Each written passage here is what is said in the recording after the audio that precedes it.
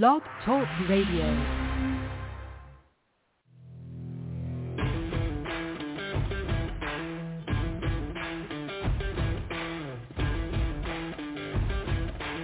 The following broadcast is brought to you by the iGolf Sports Network. Golf Talk Live is sponsored by the iGolf Sports Network and Golf Tips Magazine.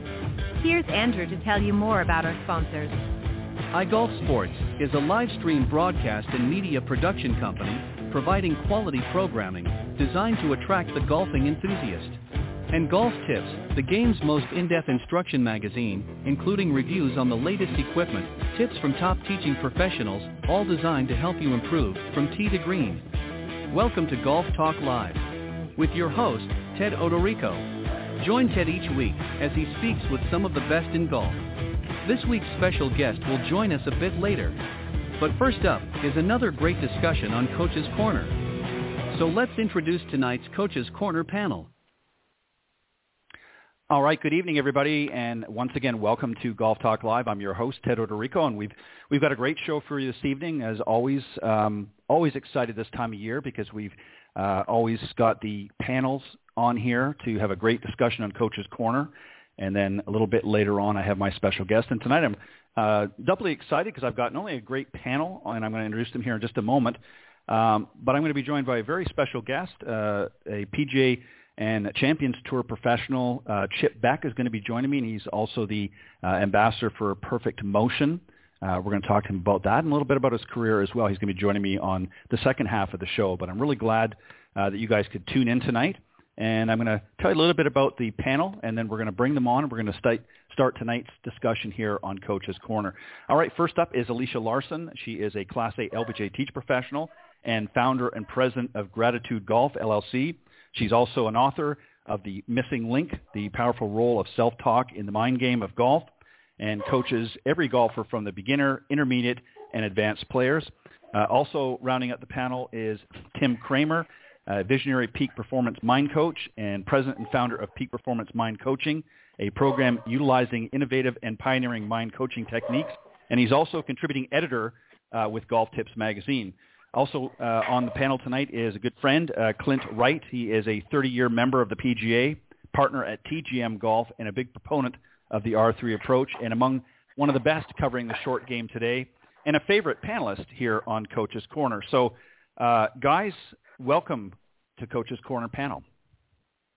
Hey, glad to be here today. Thank you. Thank you. All right. Well, I appreciate it. All right. So I gave you a little bit of a heads up. We're going to talk tonight about how to stay focused during the round. This is something that a lot of amateurs struggle with. You know, they work very diligently on their game. Many other sports rather require athletes to make split-second decisions. Golf is a little bit more slow-paced game that requires careful planning and focus before making every shot. So you don't get to, all of a sudden make a snap decision. You get a little more time to think about things. Fundamentals are vitally important in golf, but so too is being mentally strong enough to block out distractions while you're playing. We're going to talk about that and more. So I'm going to start, Clint, with you, I think. Okay. And one of the points that I want to begin with is, how do we handle each hole? We begin every hole as though it's the first hole in every round. So, when we get up to the first tee, of course, that's the first hole of the round. And, we sort of approach things a little bit differently in that. But we've got to be able to handle each hole in a certain way as well to be successful. So give me your thoughts here. How do we start the round off when we get to that first tee? And then what do we do every hole after that to help ensure success? Well, Ted, different golf courses lend themselves to different approaches off the first tee. But with the players I work with, I always encourage them, if you're a little nervous on the first tee, if you got a group of people there, take out your favorite club, maybe a 3-wood or a 5-wood, and be successful with that first shot. You want to set the tone for the round right there and put something down the fairway in play. And versus just grabbing out the driver and trying to impress everybody about how far you hit it off the first tee. Beyond that, I think each hole presents itself with a strategy on how to make your next shot easier. Some of us can drive it well, and some holes you may want to lay up short depending on the dog leg or obstructions in front of you. But the main approach, I think, is for people to understand is that, from my viewpoint, when you putt out on the first hole, then the only purpose of the next shot you're going to hit is to put the ball back in play. Because, you're not in play at that point technically. You want to put the ball back in play, put it back in play with the best chance you've got of making your next shot the easiest you can. And those are the strategies that I look to pretty much with every shot I'm hitting. How am I going to make my next shot easier? And as the round goes, you kind of find, well, you're on the day, so you might take a little bit bigger risk, or you're not swinging quite so well. You might want to play a little more conservative. So my objective is to try to start off the positive round to get the emotions going in the right direction. So that first tee is my favorite club. Let's put it in the fairway. Mm-hmm. Yeah, I agree wholeheartedly. Some great points. Alicia, I think I want to ask you from a little bit different perspective, and that is, many amateurs focus on tee to green, whereas if you talk to most touring professionals, they're sort of flipping it a little bit. They're thinking from the green backwards. They're thinking about, I want to get myself in a position to be able to get into that green with the club, my favorite club. It might be a wedge. It might be, a 9-iron, whatever that case may be. They want to get to that yardage. So they're kind of looking from the green back.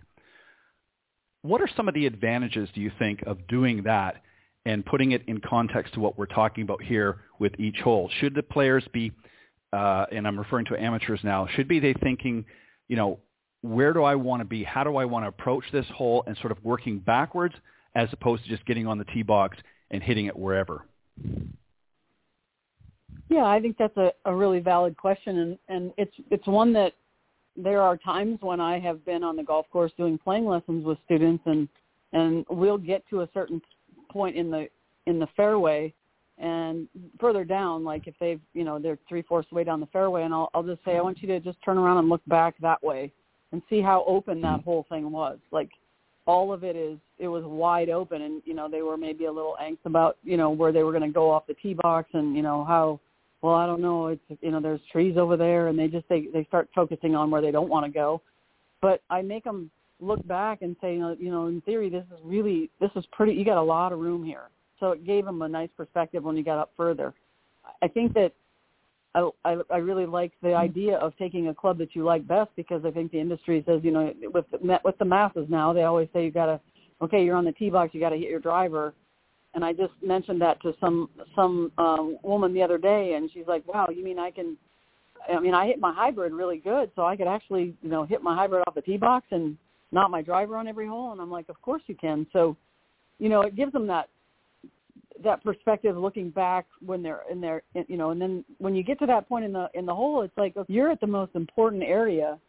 When if the numbers are approximately 60% of your game is from 100 yards and in, where do you feel the most comfortable? Like, so you can break up a hole, and you say, okay, I want to be, the 60 yards out because I'm more comfortable with a 60-yard shot versus, a 90 or a 30.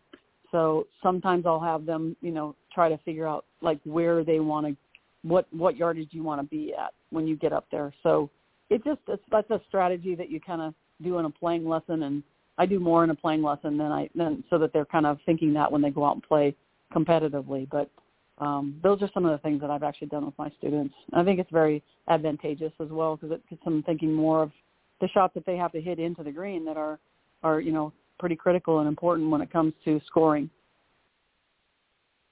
Yeah, those are some great points as well. And I think, from a professional's perspective, they're looking at it, they're obviously wanting to go low. There's so much competition on tour nowadays. They're having to shoot incredibly low scores just to be competitive. So they're thinking more about strategy, and it's not just about getting up there and belting it off the first tee or any hole for that matter and hitting it as far as possible. It's all about putting it in position to give them that best opportunity to get to the green, whether it be in 2 or in some cases it might even be 3. They're trying to increase their accuracy and so forth. So there's a lot of – Tim, I'm going to come to you on this one, and I'm going to approach it a little bit differently. As I said in the beginning, we want to every hole, we want to treat it as though it's the first hole in the round. It's very easy on that first hole, but to try and achieve this sort of free feeling on subsequent holes sometimes isn't so obvious or attainable. It's common for many golfers to struggle with a tee shot on a hole, particularly after posting a poor score on the previous hole. So having a short memory sometimes can be good, putting bad holes, in other words, out of your mind as soon as you step off the green. So, kind of keeping with this theme of how to handle, from hole to hole, the mental game now suddenly comes in because, as we know, as we start to navigate, hole to hole, we're going to have some bad holes. And that is going to affect the next shot. Maybe put things in a little bit more perspective on what we can do as we're going around, how we can sort of put those bad shots out. What are things that we can be thinking, or where should we be focusing? Yeah, it's a great question, and it's a great issue. And the one thing that I would say is that the differentiation that I make with my students is really the difference between the mental and the emotional sides of the game. We also have the physical, which of course fits in, but those three components to me are the essential components of every shot. I find, and I loved what Clint said in terms of setting the tone. To me, what really is, I think, the most important thing to anybody's success is that we set the tone before a shot for the success that we want to see. And I think far too many times with the amateur golfer, we are carrying around a lot of bad memories, bad shots inside of our head from the past. And what we do is we immediately go to, this could or probably will happen again in the future, which I guess brings me to my point. And what I really coach is that we have this shot right now that we need to take care of, and that's it. I love helping to instill in them that when we just take care of this shot, we add them up at the end, that's the best shot we have at success. Because as soon as we start down the stories of the what ifs and how this affects the rest of the round, given what you said, yeah, we're going to have some crazy shots out there. We're going to have some crazy holes. But to me, the better job we do of setting the tone in advance of a shot.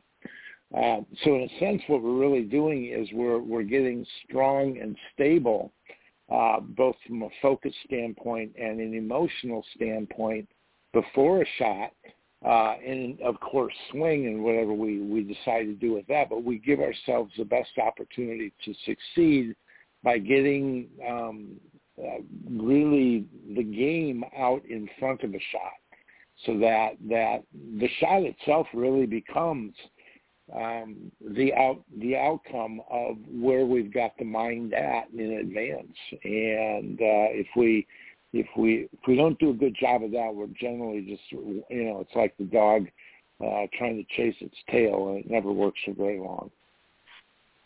Right. Well said. I always equate the amateur golfer and the professional, simulating going to the airport. The professional will check their baggage at the check-in. The amateur will pull it along behind them and go on the plane. And the reason why I say that is that's what you see most amateurs do, is they bring their bags with them. They're bringing all the baggage from past holes, past rounds. Professionals don't do that. Once that hole is over, once that shot is over, they move on. And it's very, very difficult for some reason for a lot of amateurs to be able to differentiate that. So I always imagine, when I'm talking with my students, I always say to them, imagine yourself going to the airport and you've got 2 or 3 pieces of luggage. You might have a carry-on, that's okay, but what are you going to do with the other 2 or 3 bags? You're going to check them in. You don't want to be lugging them in. You don't want to be carrying them on the plane and having to jostle and juggle around. You want to check them in. Well, I sort of use that analogy in a way of explaining to people that you don't want to be bringing your baggage through every hole, because you're just not going to be able to be successful. Alicia, I want to go on to the next question, and that is a little bit of really what Tim was talking about, and that is removing distractions. Is it really that simple? Blocking out, distractions when you step up to make your shot, thinking of nothing but the ball and how you're going to hit it, sounds easier than what it really is. Maybe walk us through, with an example of one of your students, when you see that they're doing just what I said. They're struggling. They're thinking about things in the past. What are some things that you try to do to help your students get past and out of that mindset and stay focused on the task at hand?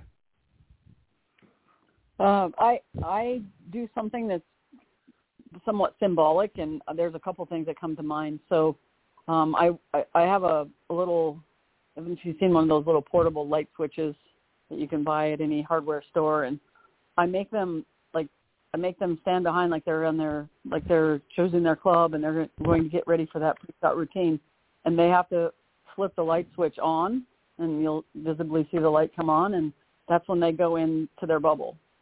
And they go through their routine, nothing, they just go, they're like, nothing's going to distract them now. So they know that because the light switch is on. And then they'll do their routine and they'll come back and they'll switch the light off, and then they can talk to me. So we do that quite a bit to just kind of get them, okay, here's it's your time. My coach, and when I was playing competitively, said once you put your hand on that club, that's when you go into your state. And I think they think golfers, I know my students do, they think it's a lot longer than it really is. So they have this impression that they might be holding people up, and, they go through, and I don't like people to stand back and take, three or four, several practice swings. So they usually take one, maybe two, and then they'll just go into their whole routine and swing and hit the ball. But they just know when it's game on, and then they know when it's game off. So that's one of the things that I've worked with them a lot on, and it's just more symbolic to just, I've had kids do, like, when you want to go in that bubble, they might pretend there's a bubble, and they'll make a motion or something, and anything like that to just symbolic. Nobody knows what they're doing, but they know what they're doing, to kind of just go inside, get your stuff done, and then I'll time it so that I'll say that only took like 30 seconds. It wasn't that long. And they're like, really? It felt like a minute. It felt just so long. And they think that it's longer, and they don't want to hold people up, and they think they can't go through all this, and they don't know, like, they just go behind the ball because they see everybody else doing it. And they think they're supposed to do that. So there's got to be a purpose behind that too. So that's one of the things that students is just be very intentional about, like, when you cross the line, you can take in all the data that you need. And then when you cross that line, to, go into the more of the, okay, I'm going to swing at this golf ball. It's like, stop thinking analytically and just swing then. But once I can put a piece of tape down on the turf, or put a aiming stick on the ground. And then once they go across that, then they're done thinking, and they just got to get in there and look at the target a few times and then just go. So just different things like that to get them, staying on track for the few seconds that they have to. Right. Well said. Clint, there's a lot of distractions. Some are natural. It could be anything from the birds chirping to, fellow competitors, driving their cart on an adjacent hole. But there comes a point in time when we have to get focused. My question to you is along this lines. Do you think that a lot of the amateurs maybe think too much and take a very simple approach to each shot and overcomplicate it because they're thinking too much and allowing these distractions to come in instead of focusing on the task at hand? What are your thoughts? Well, that's a pretty easy answer. Well, yes, we all overthink it a lot of times, not just the amateurs. But I think more than overthinking, I think that they put an emphasis on the wrong results that they're looking for. What's going to give them the results they want? And many people, you talk to them about this, oh, yeah, I understand that, but they don't have the process. They haven't practiced it enough to trust it. And what I'm talking about there is what Lisa was talking about, their pre-shot routine or whatever you might want to call it, get it in the bubble, the think box or whatever. They don't ever have that. The only thing they have is what they think, well, I got to move my club here, I got to put my hand there. That's the technical things that they have, that they go out on the practice range and they work on it to a fault. But you never see them learning how to go through the process of getting prepared to make contact with the ball. I see it a lot when we work with short game. people want to work on their putting, but they never really work on how to hit a putt or how am I going to hit this particular one. Yeah, they have all the technical, mechanical things, but they don't have the process ahead of how am I going to use what I have. You know, I'm a firm believer once you have a good golf swing, it's always available to you.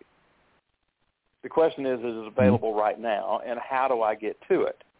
And what most good amateurs and professionals have is they have that singular process or path to get to their best swing right now.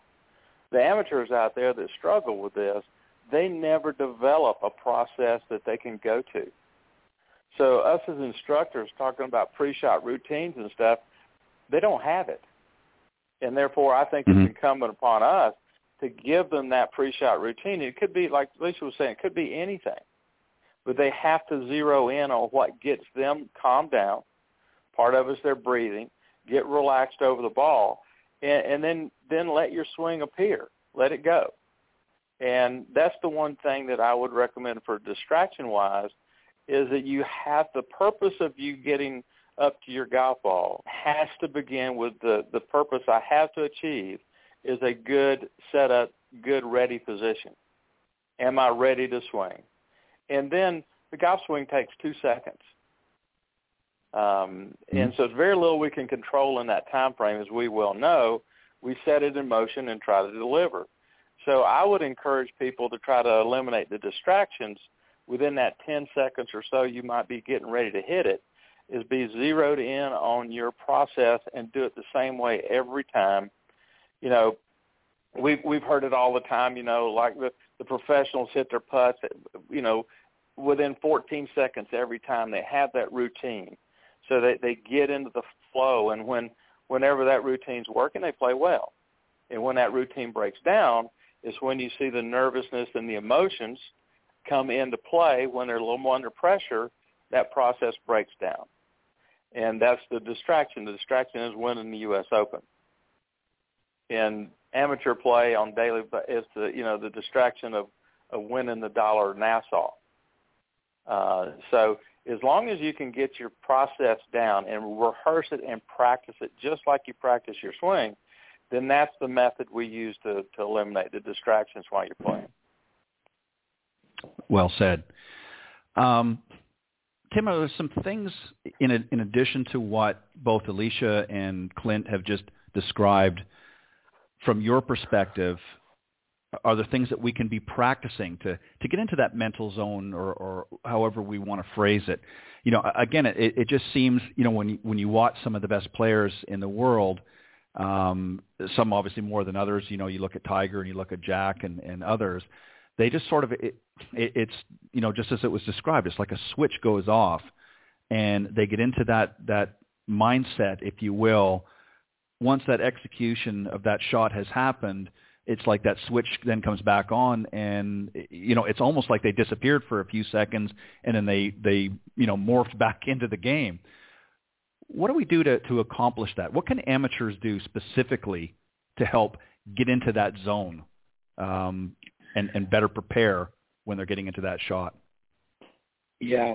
To me, the most important factor with that is really managing the emotions. We know the way the brain works, even that so many times I think that we think that the mind game is separate from the physical game. And what we fail to understand is that the body cannot move at all without signals that it receives from the brain. Now, I would dare say that those signals either come from a calm set of emotions or a nervous set of emotions. The calm ones obviously allow the body to flow well. The nervous ones allow the body or create a body that begins to lock up. I think that most amateurs, and actually arguably many professionals, are not paying enough attention to their emotional state of mind. And what happens is that in the process, it's almost like trying to focus when you're already off in the weeds emotionally is next to impossible to do. So getting back to what I think we've talked about is that setting the tone early in many cases, to me, before you get out of the car in the parking lot. I'm going to play well today. I'm going to have fun today. You're almost like setting the tone for the day. And it's a mindset that you need to come back to time and time and time again.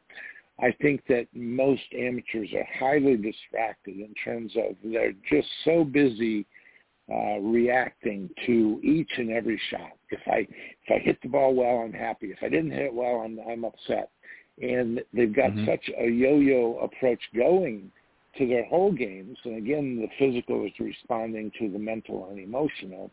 That there's no stability in that. I would dare say, and then of course the mindless chatter that goes on in the golf course. It's fun. It's just not always conducive to really staying focused in good golf. So I think that the intention to have a strong level, a high level of focus is critical. I think that the idea of really having a strong intention to remain in a good emotional space, a great attitude and mood, no matter what the course is throwing at you on any given day is important. And I think that having a good set of fundamentals, mechanically, physically, is also very important. So really a blending of all three of those. To me, the most important thing they can do is decide that they're just going to really be present on any given day to what they know they have to do, kind of what both Alicia and Clint alluded to. And you got to want to play well. You just can't let things haphazardly slip around. You can, but you're never going to play good golf. Yeah, and that's what we see so often. Is the emotions, and that's an area that a lot of amateurs, I think, guys sort of fall short. And certainly we've seen some professionals over the years as well that have, that are going through the paces, and then all of a sudden, the wheels fall off the bus during their round, and suddenly you can see the emotions coming in. It's not that they suddenly forgot how to hit the ball or how to putt or how to go through their routines, but something has just taken them out of that routine, and they're struggling to get back in. So a lot of factors there. Very interesting points, guys. And this comes to Clint. I know you've already sort of alluded to this, but there's two areas, and I'm going to let you handle the first part, and then Alicia, I'm going to let you handle the second part of it. What should you consider when developing a pre-shot routine, Clint, and then Alicia, I'm going to let you jump in when he's done. And what about a post-shot routine? What about after we've hit the shot? What should we be doing then? Clint, you start off. Okay. Well, I think that if you look at what I try to do anyway with the students, I want them, as we've talked about, bring their emotional level down the best they can. Back off the tension, relax. Take your time. Think about what you're doing. Breathe. I've been doing a little research, as most everybody else has over the years, about, the conscious breathing. Be in the present moment and breathe. It's automatic, but use that as your focal point. Take a few deep breaths, relax your body, take the tension out. Then it really is an individual thing about from the time they can really get relaxed and get focused on getting in their routine. What that routine is an extremely individual process. Some people like to take 2 practice swings. Some like to take 1. Maybe none. They get up, they line up, and that step just before they make a motion, taking the club back, is an extremely important part of that process. I try to get people to take a deep breath, just, relax, and then go about making your swing. So as far as a definite thing I would do is that I would encourage a person to try several different things to see how it connects to where they can keep that emotional level down in order to make a good fluid motion. We do know that a relaxed muscle moves much easier than a tense one. So if we want to make a nice fluid, long golf swing is creating speed, we need to keep the muscles relaxed, not tight. So I encourage them to find that path that gets them over the ball with not a lot of grip pressure, not a lot of tension. Personally, the last thing I do before I take the club back is I take my hands off the club, because that way I know I've focused on a relaxed grip pressure. That's what I do. And I encourage people to try that, because it does bring down the tension level, particularly in the upper arm and shoulders. And we all know that people get over the ball and get all tightened up and can't move. So those are the things you want to try to get them to achieve, but the process of achievement, I think, is very individual. Yeah, I agree with that. I think, each routine is going to be unique. Everybody's different. What one person might have in their pre-shot routine may not necessarily, it may look similar, but it may not be exactly like somebody else. So you have to find what works for you, right. and that's something that your professional can help you accomplish. On the lesson tee, you can put something together, but the idea is once you get one that you're comfortable with, you've got to stick with it, and you can't alter it, and you can't adjust it. Certainly while you're at the golf course, if you're not comfortable with it, if it's not working for you, then you can work on that when you get back on the practice tee, but don't do it obviously during the round. Alicia, I want to come to you. Post-round routine, that's one we don't hear them talking about very much, is post-round. So, post-shot, my apologies, post-shot routine. So we've gotten ourselves in that pre-shot, we've executed the shot, and it's happened. Now what do we do? What's our thought process? Well, I think that there's a lot of people that I'm just speaking on my behalf, and I might not be for the other gentleman, but when I ask people if they have a post shot of any kind, like what do you do afterwards, they're like, what? Like they're not aware of that really even exists. They're like, oh, I just, they're so ready to emotionalize every golf shot, and they, like you say, good or bad, but either way, it's typically, even when it's good, they're like, well, that didn't feel very good, and it's like a good miss, and they're like, 4 feet from the pin, and they're still going to find something wrong with it. So they're so busy judging themselves, and I always say we're also quick to judge. The golfers are quick to judge and slow to praise, and so I tell them, I'm like, look, when it's a distraction. Like I'm going to take my granddaughter and say, when we're going to the grocery store and she wants to get all this stuff on the way on the checkout, and I distract her, and she's just like, okay, Grandma, that's fine. And so I take my kids or my students, and I'm like, oh, let's distract you from emotionalizing it, and just like, I want you to step back, and I want you to swing, like maybe one time, and if you need to, two, but just say, okay, what did I need to feel there? Just like have some self-talk. Have some conversation with yourself and say, okay, yeah, that was the one. That was what I needed to feel. Okay, that's okay. I'm ready to move on. Instead of, and it's stopping the whole process. If it wasn't a shot that they had desired to hit, it wasn't desirable, then they just stopping them from emotionalizing and then regrouping and resetting and then starting from a good place, instead of having the last shot and the bad shot in their mind be the, still kind of toxic in their system by the time they get up to the next one, and they're still stewing over it. So I have them, swing and feel what they wanted to feel, maybe even visualize what they wanted to see, and they're like, okay, that's what I wanted to do. That's okay, let's go. So I just let them have a conversation with themselves, feel a swing, see the shot, and then just calmly go back and put their club in their bag and just positively move on and get on to the next shot, because that one's over. But let's leave it with a positive and move on because the next shot's the most important one you got. That's right. You can't change what's already happened, and you can't really do anything about the shot that hasn't happened yet. There's only the now. So you're exactly right. Tim, ideally we want to clear our mind after hitting each shot, and if we're walking, we want to enjoy the walk to the ball. It could be easy sometimes for players to obsess over the ball's lie, how they're going to approach the shot and what you need to score. They're focusing on that. Thinking of a lot of these factors is useless until you're standing over the ball. So we need to find a way, post-shot, if you will, to relax your mind after each shot. In your opinion, what are some good techniques to do that? Because that's an area. I mean, it's one thing to develop a good pre-shot routine and you get up over the ball and now you've hit the ball, but afterwards, there's a lot of other thoughts, as Alicia just alluded to, start creeping in that. In your opinion, what are some things that you found effective with many of your students, because you've worked not just with beginners, but you've worked with some higher caliber players as well, tour players and that. What has been some of your approaches to helping them to relax the mind?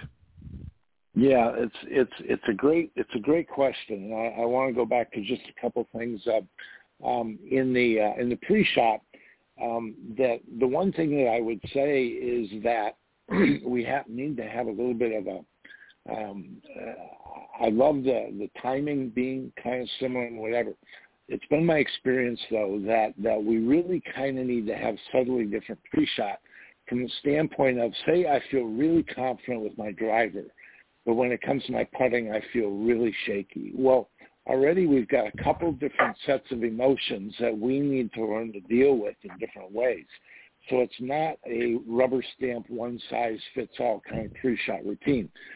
I really believe that we need to find different ways of adjusting the routine to kind of massage it toward our benefit. Now, what I coach is probably a little bit unique in that in the pre-shot routine, I really want those three things that I talked about. I want the mental, which is really strategy, very different from the other one, which is emotional, which is feelings and mood and attitude, and then, of course, physical. Now, what I use the post-shot routine for is the opportunity to go back, basically if they hit a good shot.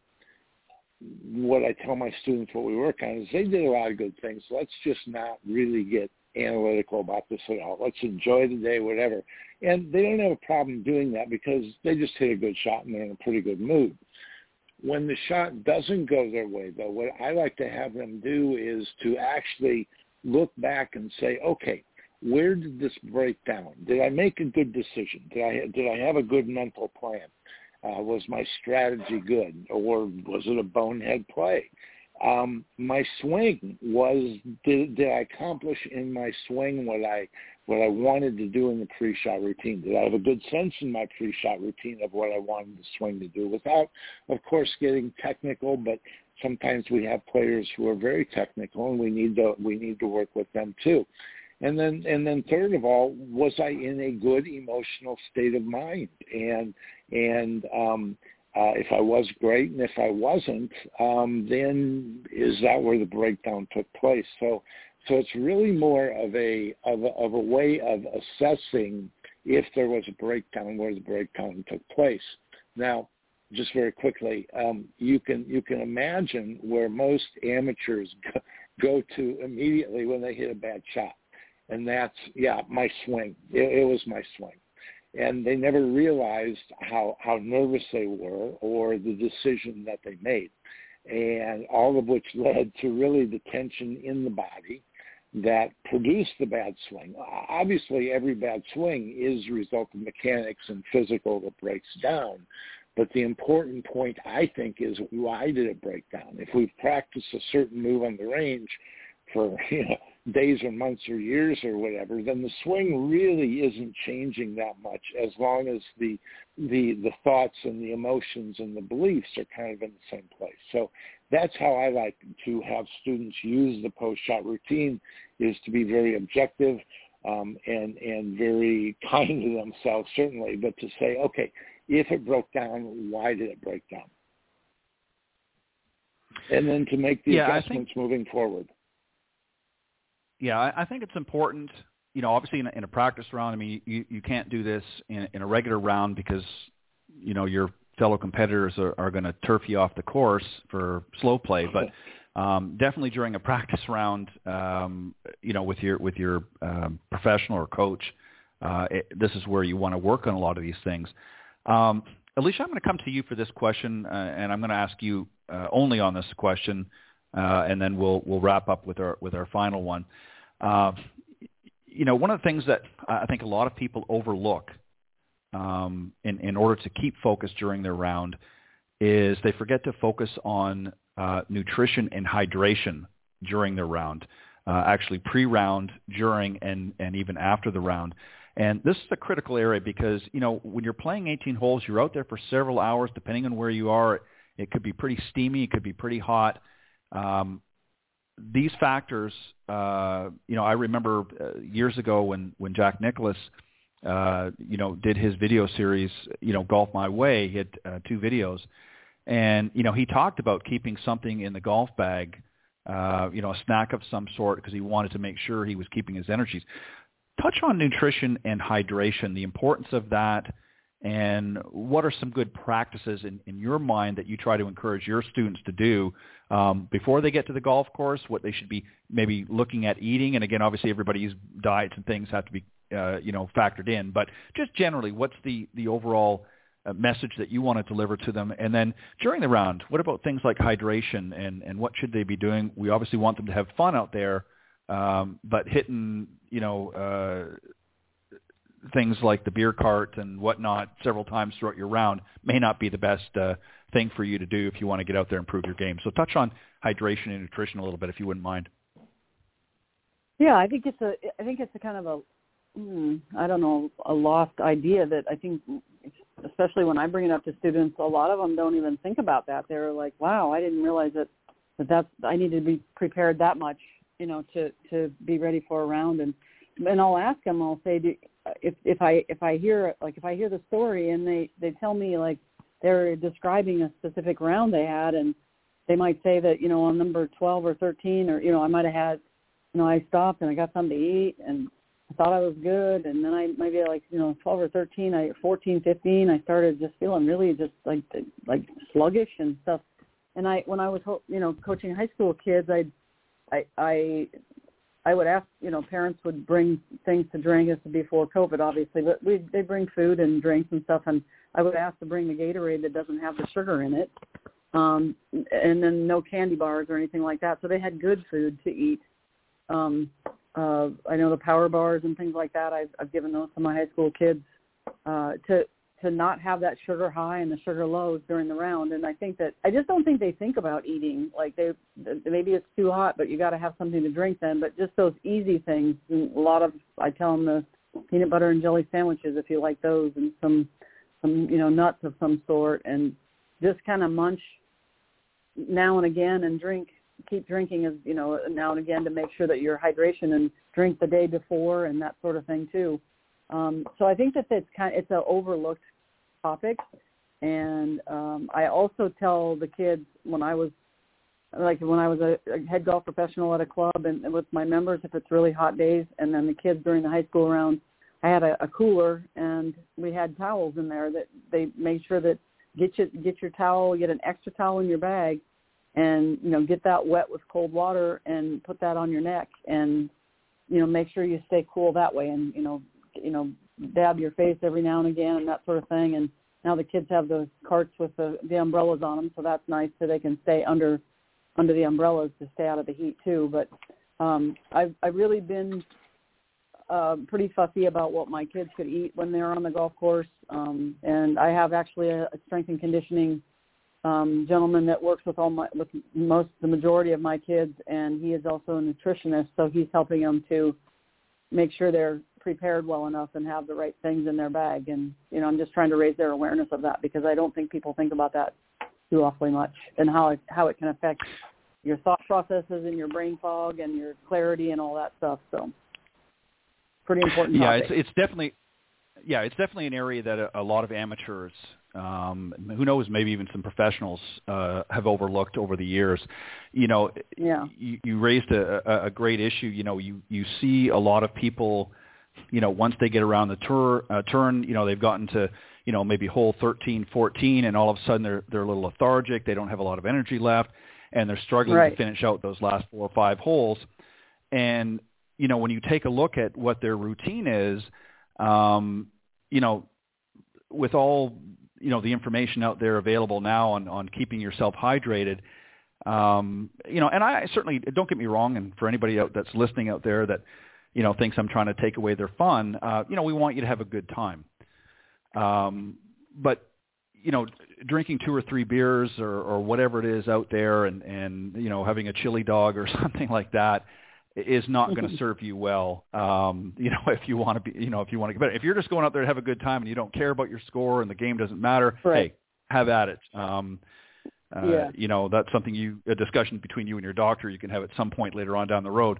But, if you want to play your best, you've got to be hydrated, especially if you're playing down, in the middle of the summer, whether it be up in the Northeast, or here in the Southeast, that sort of thing. It gets pretty hot and steamy down here. And if you're not hydrated and if you're not keeping yourself, fueled properly, it's very, very easy to lose steam along the way. And I think a lot of our amateur golfers forget about that. They don't even think about it. And they don't think about pre-round as well, because it doesn't just, it doesn't just happen that, all of a sudden you become dehydrated. It's a process. So if you haven't had, maybe some water or something to hydrate before you get out in the round, it doesn't take very long for that hydration to become dehydrated.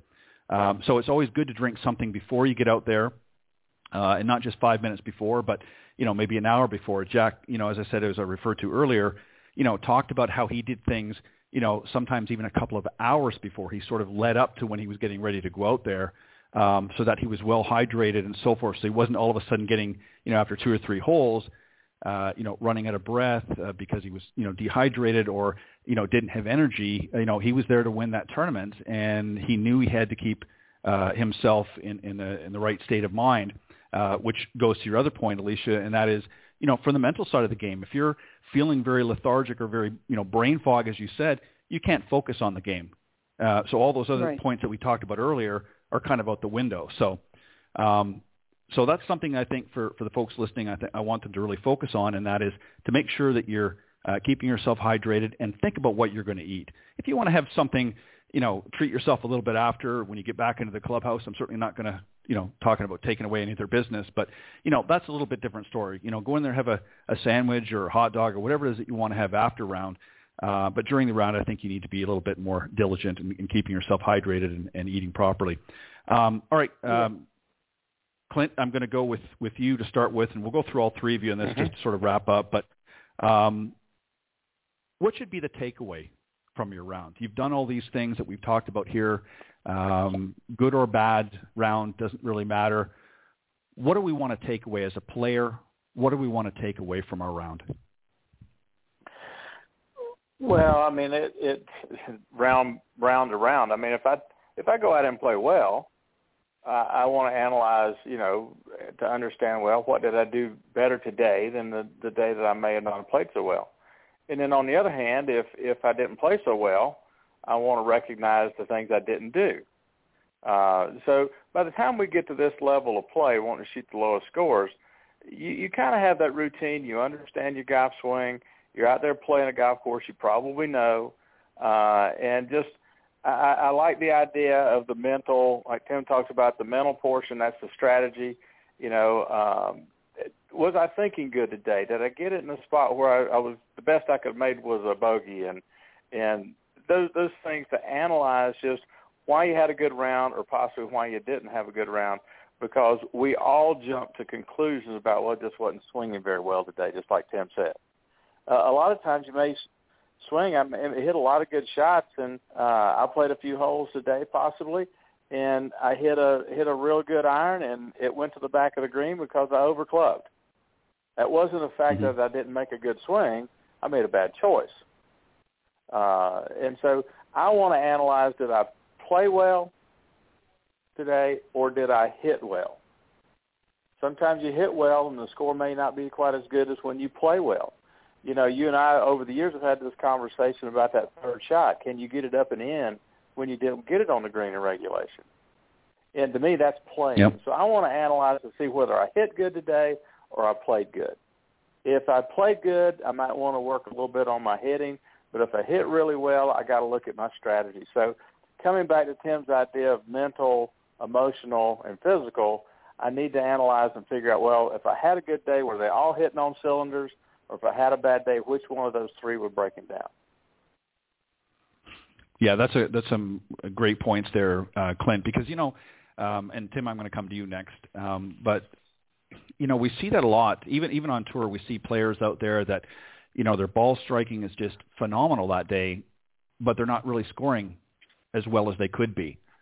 So it goes to Clint's point is that they're not playing so good, they're hitting the ball great, but they're just not playing very well. Or other times, I can remember a number of times in press conferences when Tiger, would win the tournament, and yet he would make the comment and say, well, I wasn't really playing my A game today, but I'm happy with the results.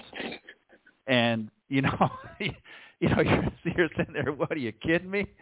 What do you mean you're not playing your A game? You just won the tournament by 12 shots. Right. But, in his mind, what he was basically saying was what you're alluding to is he wasn't hitting as well as he knows he can, but everything came together anyways. So, Tim, wrap us up here from your perspective. What do you want from an emotional standpoint and the mind, if you will? What do we want our students to be taking away from their rounds? Yeah, it's a great question. I want to get back to what Clint said about hitting the ball to the back of the green, and it brings to mind a student I worked with several months ago, but actually noticed that a lot of times during the swing itself, there was a thought impulse that came in his head of goosing it up, and he did, and so he swung harder. He didn't maintain his rhythm and tempo. So to me, it takes, if you're going to play this game well, it takes a very high level of self-awareness and honesty with yourself in terms of, okay, what do I really need to work on if I'm going to get good at this game? And again, sometimes it is the mental, sometimes it's the physical, sometimes it's the emotional. To me, it's having the awareness of knowing and being very honest with yourself. What's going on? The area, I just might mention it really quickly since we're kind of talking about this. Most of my best players, the area that they notice the most where there's a breakdown is right before they hit the ball. That as they're walking up from the pre-shot routine, as they're addressing the ball, the mind strays and goes to places they don't want it to go. And to me, that's just a recipe for disaster. So that's an area that I think that we overlook far too often is great pre-shot routine. And again, you've got to have a very high level of awareness to know where things break down. And so there needs to be, the talk on nutrition I loved, and you got to know what you want out there. And if all you want to do is grin and giggle and have fun, hey, I am all for that. But don't come in and complain about how bad golf was. That's a real popular thing to do to me is to just, almost you don't really care enough to put a lot into your game on that day, and yet all you want to do is complain. It's probably like parenting or anything else, right? Or spousing or anything else. It's like if you really want it to matter, let's gain the awareness to know what we need to work on, and then let's just take the necessary steps to produce what we want. Yeah, well said. I couldn't agree more. And Alicia, let's maybe twist it just slightly for you, just so that we don't get too repetitive here. But, you mentioned a few moments ago about some of your junior golfers and things like that. Maybe the takeaway that we want them to bring might be slightly different than, some of our more seasoned or our older golfers. We may want a different takeaway. What are your thoughts here as we wrap up? What do you want their takeaway to be from their round? I want them, there's in my academy, well, I have a workout area, and on the wall there's we had a fun little Saturday one day, and they wanted to paint this on the wall, and I said, yep, there's a perfect one right there. And I call it, it was just a formula that I came up with, and it was attitude plus effort equals your outcome. So like Tim was saying, if you go out and you have an attitude, if you want to have fun and just want to give it the best effort you got to have fun, then, if you don't shoot well, that's okay, because that's your outcome's probably going to match whatever your attitude and effort were. But I tell my kids all the time, like, you have to go out with the attitude, know what you are trying to, do that day and the takeaways, and just say, I want them to be able to say at the end of the day and when they're walking off the green that they gave it the best shot that they could. They just gave it all of their effort. They never gave up.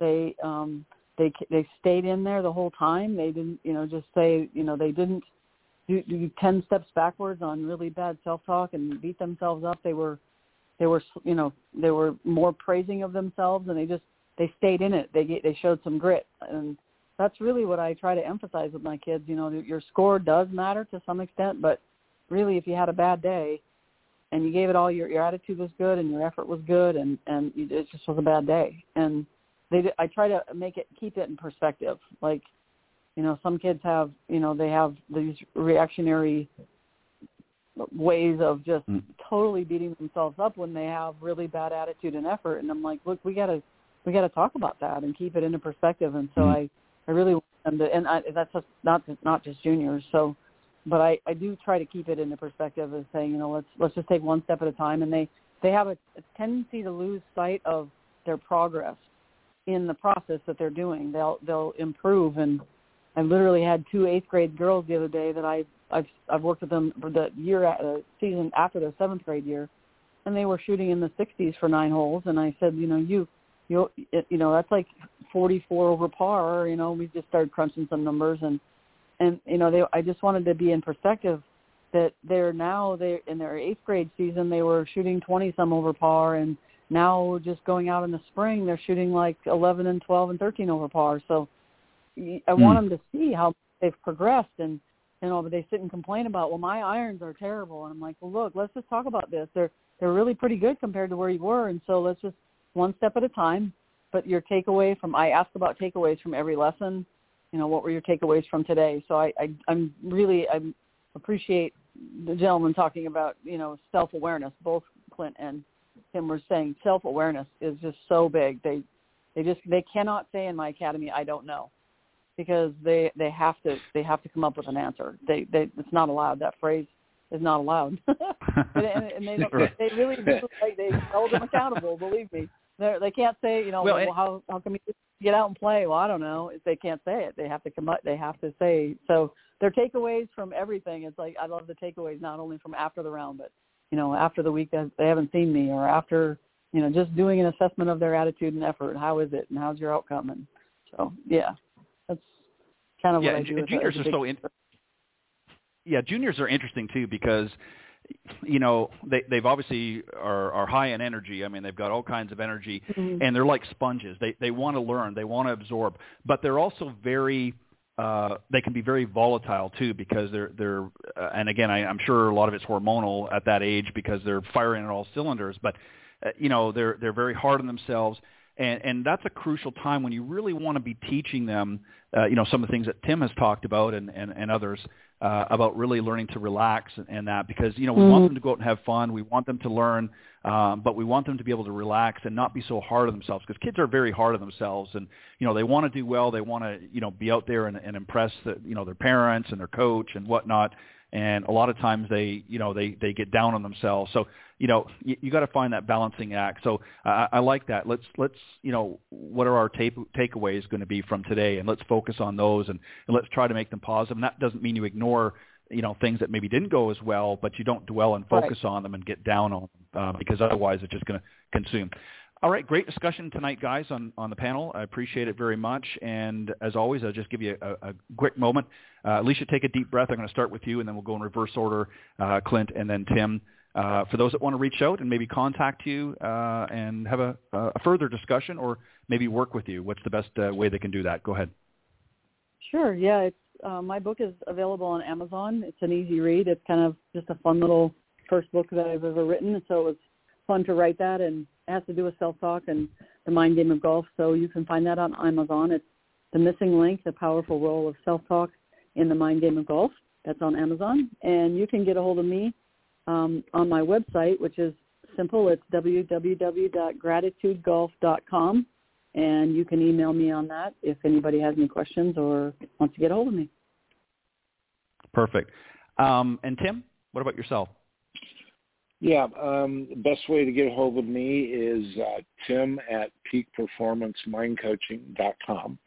And we've actually for 15 years now, we've been doing a thought of the day. It's free.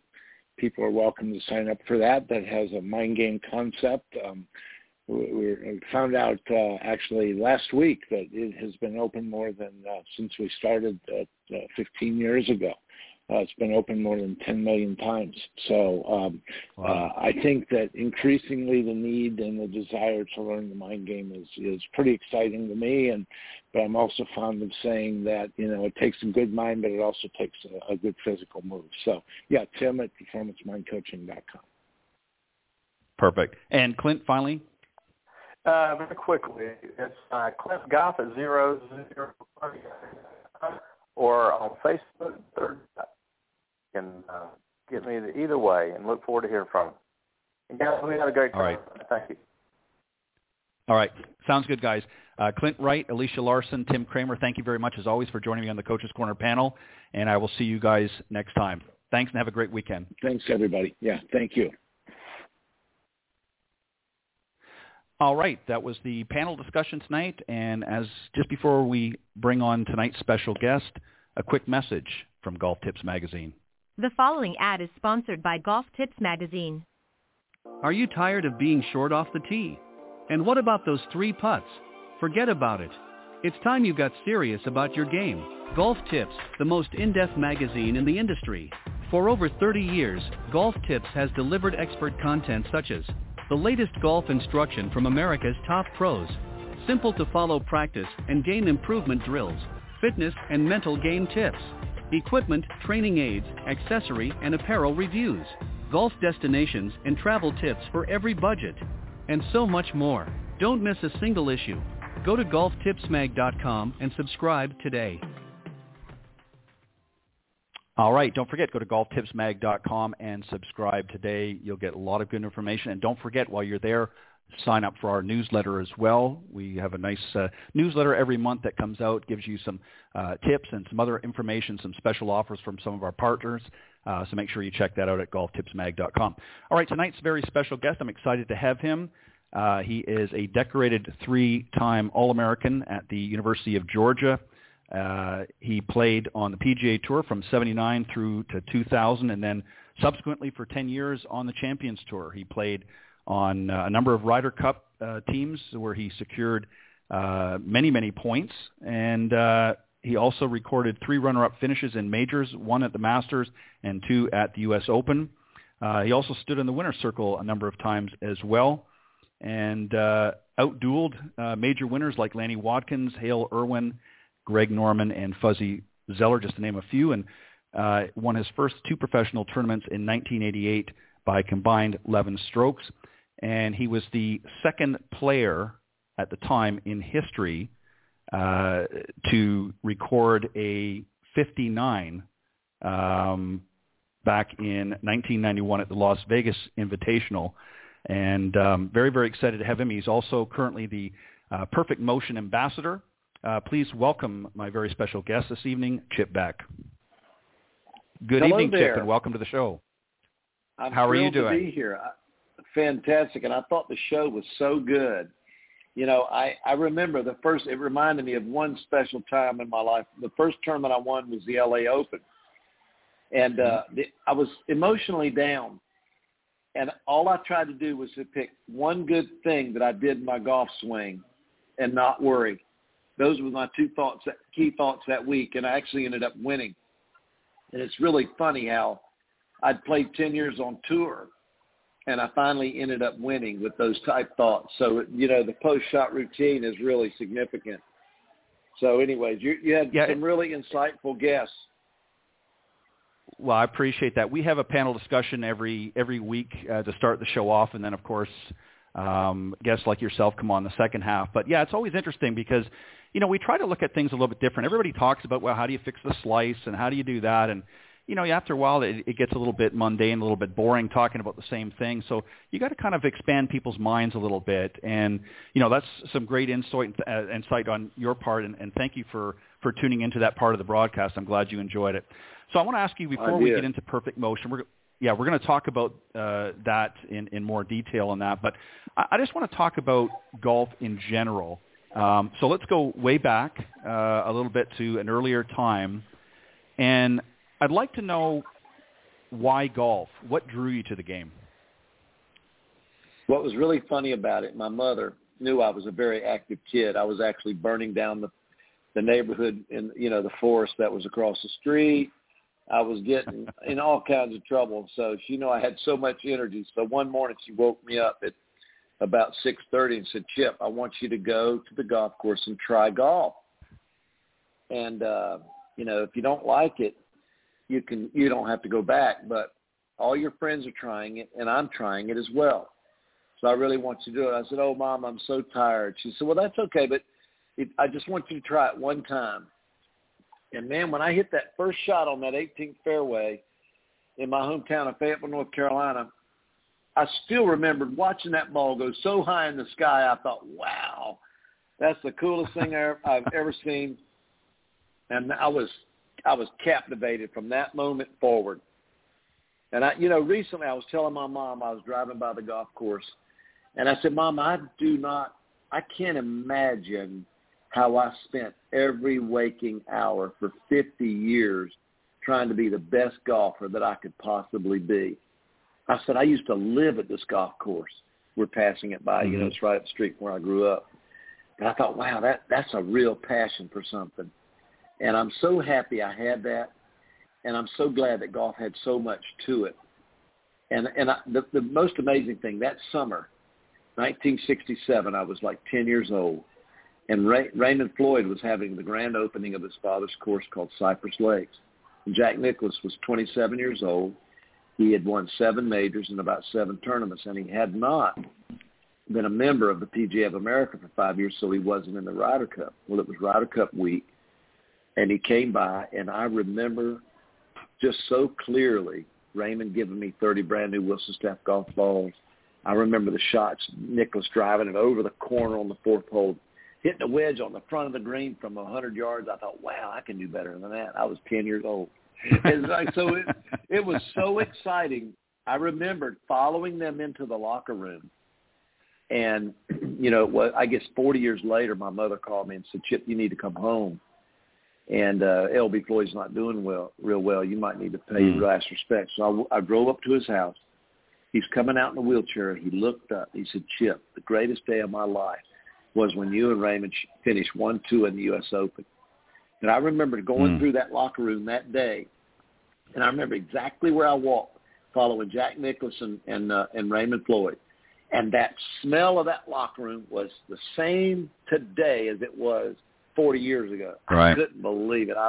I was so into it. I just loved it. There's nothing in my life that I loved more. It was incredible. It goes to the point I made just as I was closing up and wrapping up the previous segment about, the juniors. They just have that energy, that passion, and, you just, really put a fine point on it. When you were 10 years old, the thoughts that were going, I can do better than that. You already were developing that inside passion at such an early age. Just from something, years earlier that your mother introduced you to and just went on and here you are today, many years later, you're still involved in the game. And we're going to talk about that here in a moment. I want to go back. I think I already have an idea of this question here, but I'm going to ask you anyways. Who were some of the players that you admired growing up? Obviously, Jack and Ray Floyd were a couple. Was there anybody else that particularly that, during your time or growing up that you admired once you kind of got bitten by the golf bug? Well, Arnold Palmer, obviously, his biography came out early on, and I read that. And one of the things that was really cool is George Archer won the Masters in 1969. And I loved his putting style. And so I emulated his putting style. And I think what was nice about it is the pro that taught me was Tony Evans, and he was 6'6". I think George was probably at least that tall, if not taller. And Tony taught me to putt a lot like George Archer. And plus, Tony had played the tour. And he told me, he said, Chip, every great putter that he's spoken to, from Nicklaus to Archer to Lou Graham, he said what they do is they use the left hand as the power, the left hand, and they would use the right hand as the guidance and the precision of the stroke. And, I've used that since the time I was probably 15 years old, if not earlier than that. So One of the great things about golf in my day is I was able to play golf with George Archer.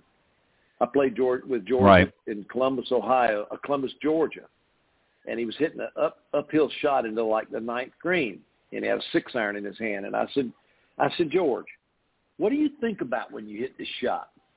He said, Chip, I look at the back of that ball, and I see the flight of the ball that I want, and I turn it loose. And I thought, wow, that's pretty simple. He said, oh, yeah. He said, the simpler the better. But, he won in his 40s on tour. And what was nice about the tour back then is in my 20s, I played with all the 40 and 50-year-olds. So the Champions Tour hadn't really started. And so I had Chi-Chi and George and Colbert, and I had all these guys. They'll teach you a lot about the game. J.C. Snead taught me a lot. Even I played in 1979 with Sam Snead. He shot his age. I think he was 68. But I remember playing the first hole with him, and after I hit my shot, he was standing below me. He was elevated a little bit. And he came over and hit me on the shoulder and said, I hate to use this word, but he said, damn it, Chip. Keep the ball in your stance, son. You can't play from there. I said, Mr. Steve, what do you mean? He said, well, you can't play with the ball outside your stance. You got to put it in the middle of your stance there. Keep it inside your feet. I mean, how do you forget that? That's Sam Snead. But he shot his age that week in 1979. I think he was 68 at that time. I mean, that's pretty impressive. Mm.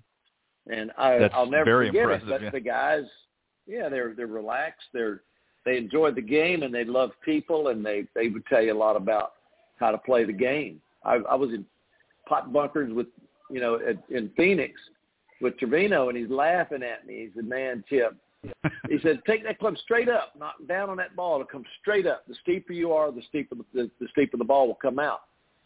And I couldn't get out. He jumped down in there, and he lifted out twice he stepped on the ball. I said, wow, that's amazing. And then also one time he told me, which was funny, he said, Chip, you're the dumbest guy I ever met. He said, you tee it up in the middle of the tee, try to hit the middle of the fairway. How are you going to do that? He said, Uncle Buck's going to beat you every time. So I love that story, but it's so true. I watch the young kids today, and I think, wow, they're really going about it the wrong way, Mm-hmm. They shouldn't slide that face to the right. They should just lay it back like Seve.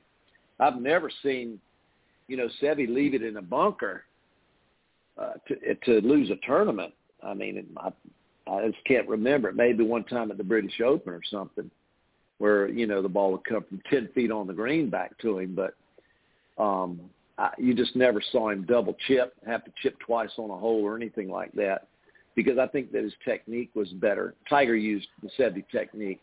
But a lot of these kids today, they'll just slide the face to the right, manipulate the club coming down, and then they hit an angle of the club face where even the toe of the club is smooth. That's why they started making, the full face with grooves.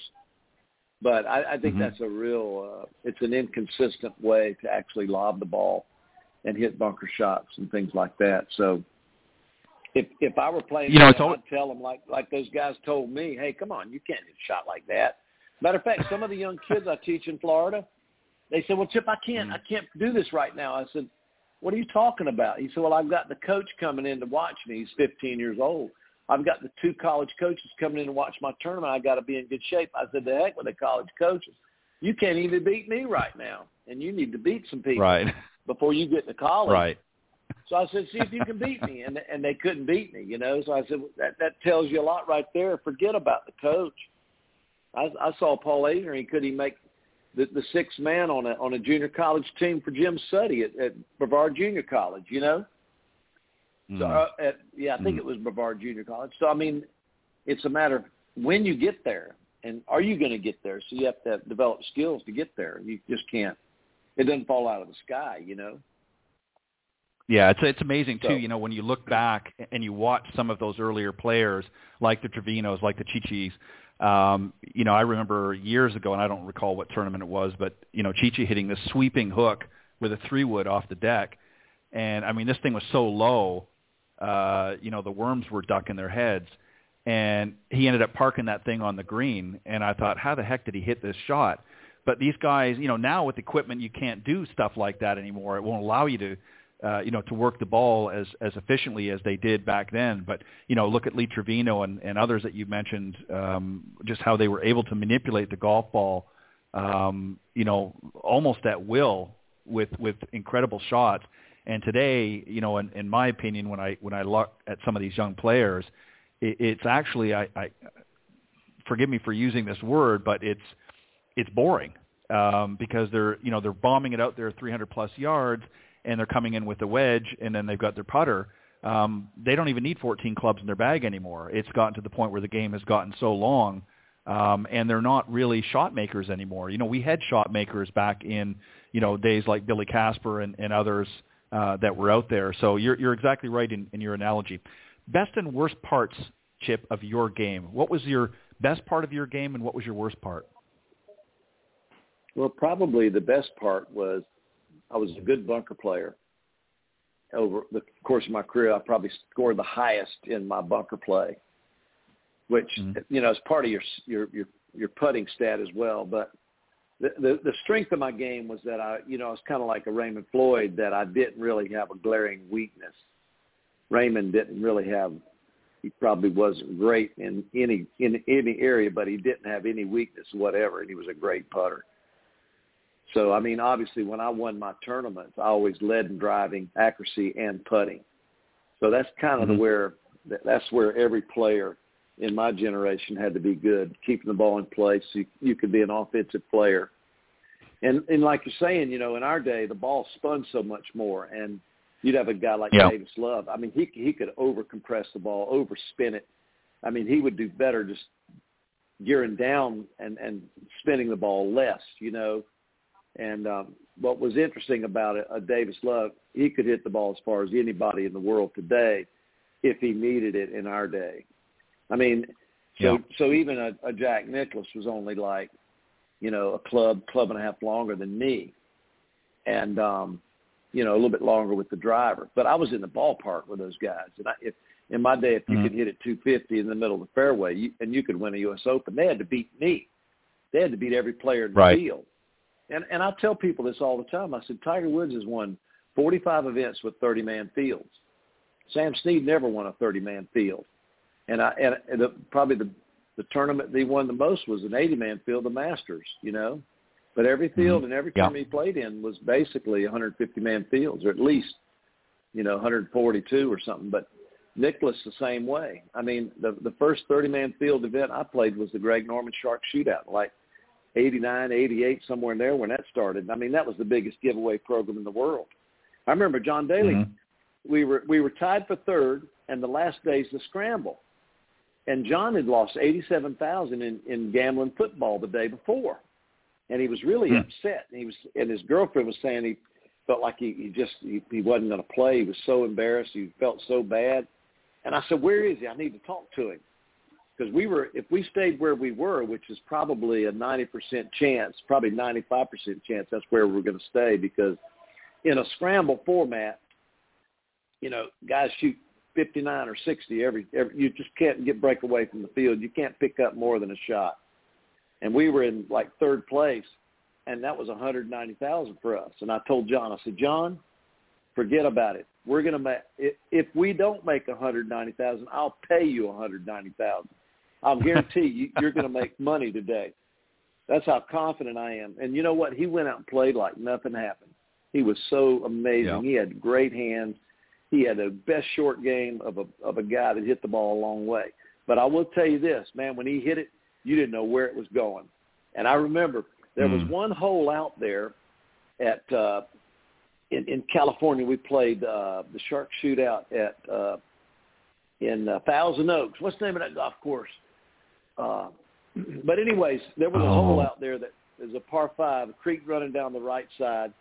It cut in the fairway. You had about 275 to the end of the fairway, and then down pretty much where guys would hit over their second shots, there'd be a creek where it would come back in. And I ran to the tee. John was up there. I said, John, let me hit first. Let me get my ball down the fairway, because it's a pretty tight drive. So I hit my ball in the fairway, and when he hit it, that ball came down. I I don't know where that ball went. It went so far, we don't know where in the world it is today. I said, it's 300 some odd yards down in the creek. It was amazing how far he could hit it. It would go out of sight. So we had people looking for it, following it. We had no idea where it was. But Sherwood was the name of the golf course. And, he was a talented player. I'll tell you that.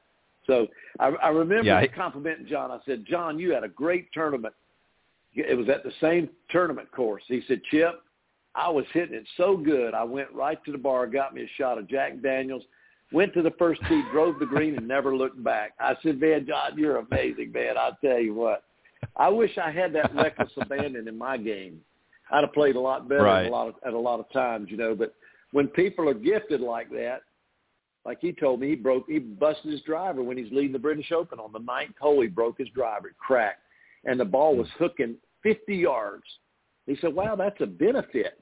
If that ball's hooking 50 yards, you know, because at St. Andrews, if you hook it 50 yards and you're hitting it further down the left, the better shape you're in. So he played it for the last 9 holes and won the British Open. I'd be scared to death to do something like that. I'd be changing my club out and worried about the club snapping or something. You know, but it didn't bother him a bit. So there's a part of the game that you have to have some of that, you know. So I always tell people my biggest choke was when I would try too hard or be too careful. I never felt like I choked because, man, I didn't feel like I had it in me. Even though everybody's nervous, but trying too hard, being too careful, that's as big a choke as anything you can do. So that's the tragedy. You know, you learn that about your personality as you get older and as you look back on your career. But golf's a great challenge, and I love that part of it. Every part of it, really, to be honest. And every player is different. You know, there's so many, you know, personalities come into it, and you're right. I remember years ago watching John up at the Canadian Open in Glen Abbey off the range, and it was just amazing. Not only the distance, but the finesse that he had with his wedges. You know, and on the putting green, he would lob them up there. You know, you would think that they were going to never come down, and they would just, you know, he'd be 3 feet away from the green, and he just lobbed this, you know, the skyrocket up, and it would just drop down and just trickle up by the hole on the putting green. And I used to think, man, this is just – and he would take a full swipe at it. It wasn't like he would just go back, you know, to halfway back. He'd go, you know, full – you know, John Daly, wrap it, you know, around the back of his neck pretty much, and he'd come around with that lob wedge. All right, I want to talk let's move on to PerfectMotion. Yeah, go ahead. Go ahead. I got to tell you the story because it's unbelievable. At Glen Abbey, I was doing the television in 2000 when Tiger Woods was coming down the stretch with Grant Waite. And I'll never forget the shot Tiger Woods hit out of that bunker on the right fairway bunker, right side of that fairway. And honestly and truly, I was in the fairway I was, you know, 40 yards from him. And the rain that was coming down, it would be, you know, a big splash of water. It was like it would run chills down your back. The splash would hit you. You know, they're 2 inches in diameter, the big splashes of water, and he was getting pelted with this water coming down. And that's the greatest shot I think I've ever seen. I thought, oh, my gosh, he's hit it in the water, hit it right. And he went over everything with a 6-iron. That was the longest 6-iron I think I've ever seen, and one of the greatest shots in golf history. If you ever go play Glen Abbey or just look it up on the internet, that's one of the greatest, longest 6-irons in the history of the game. And then to think about that wind and having that, I mean, the drops of rain coming down, that guy was amazing. So that was exciting. Yeah, he had. I had to. Oh, that was exciting. But that was a long golf course back then. Yeah, I agree. I was actually not far away from him when he hit that shot, so I remember it very, very well. I used to go to Glen Abbey all the time. All right, let's move on to PerfectMotion. Tell us, for those that maybe aren't familiar with PerfectMotion, what it is, and then tell us how you and why you got involved.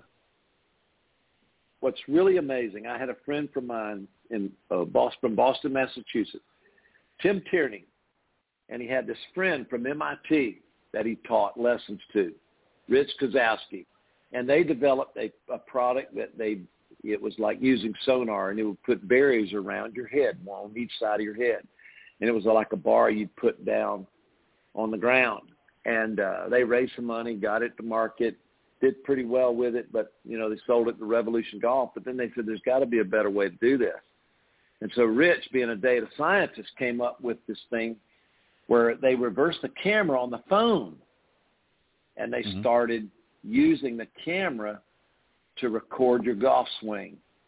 And so they started taking in three-dimensional data, and it shows up on your screen of your phone as in two-dimensional style, and it's called a motion map. But what the phone can do, it can detect 18 different faults in your golf swing. So it's really phenomenal when it comes to teaching the game. And the nice part about it, it's all digital technology, so it can take pictures of your swing, and no matter where you are in the world, it'll get right to your teacher instantaneously. It goes right to the cloud, comes right down, like seconds, But now what's really fascinating about it, the way the pros use it, and it's an area called grooving, where you pick your model swing or the swing that you think is the best, and then you start grooving it and see how many times you can match that in your performance.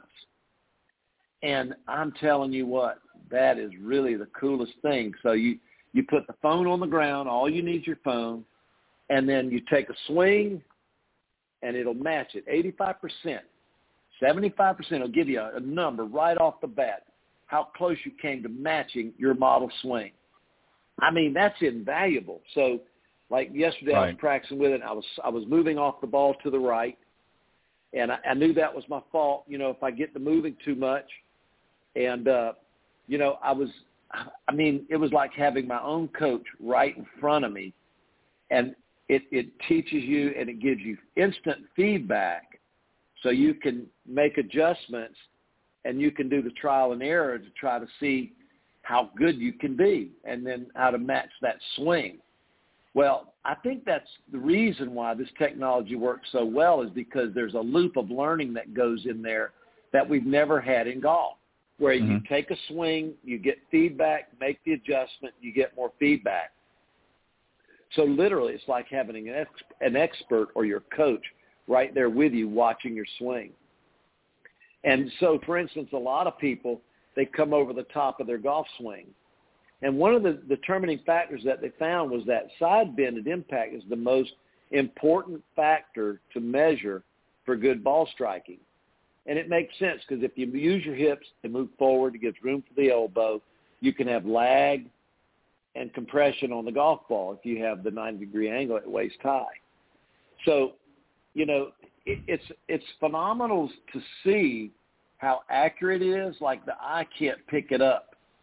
And then when I can make the adjustments, like, for instance, the guy that's coming over the top, his side bend will be a -14 to the left, -0 to the, or -1 to the left. Well, anybody that swings with a side bend to the left, they're not going to hit the ball. They're going to be glancing the ball, cutting it, or pull hooking it, and using their hands a lot. So the way you can do it is you can use it in the gym.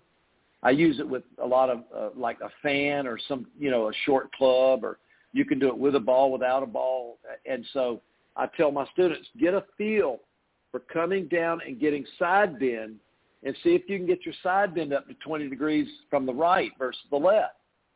And then they start feeling it, and then they're able to get better.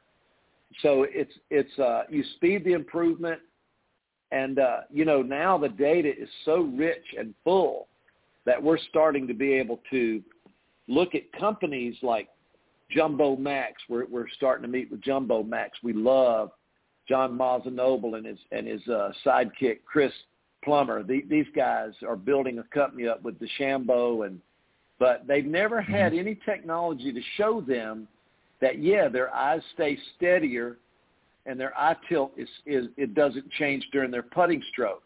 Well, we measure that with PerfectMotion.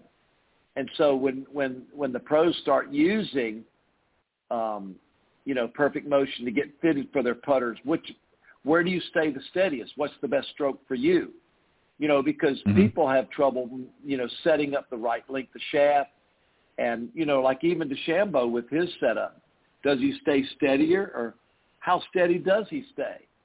So those are the right. things, the data that we're starting to get today. Just like, if your body motion will be better with a fatter grip versus a thinner grip, more than likely. So you can find out where each person is better fitted to their grip. So there are lots of uses for the data, and so nobody in golf is going to have as much data as PerfectMotion. We've already had 150,000 golf swings, and the data is rich. It has so many points on it.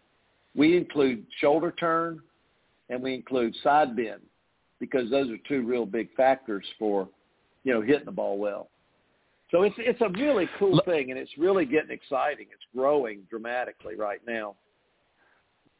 Let me ask you, Chip, before you got started with PerfectMotion, obviously, you played on tour and that. Then you got into the teaching side of things a little bit, and sort of traditional teaching, face-to-face time, if you will, typical recording video and so forth, has typically worked, but compared to what PerfectMotion does, it's starting to become very antiquated. So before you got started with PerfectMotion, you weren't really necessarily a big fan of remote.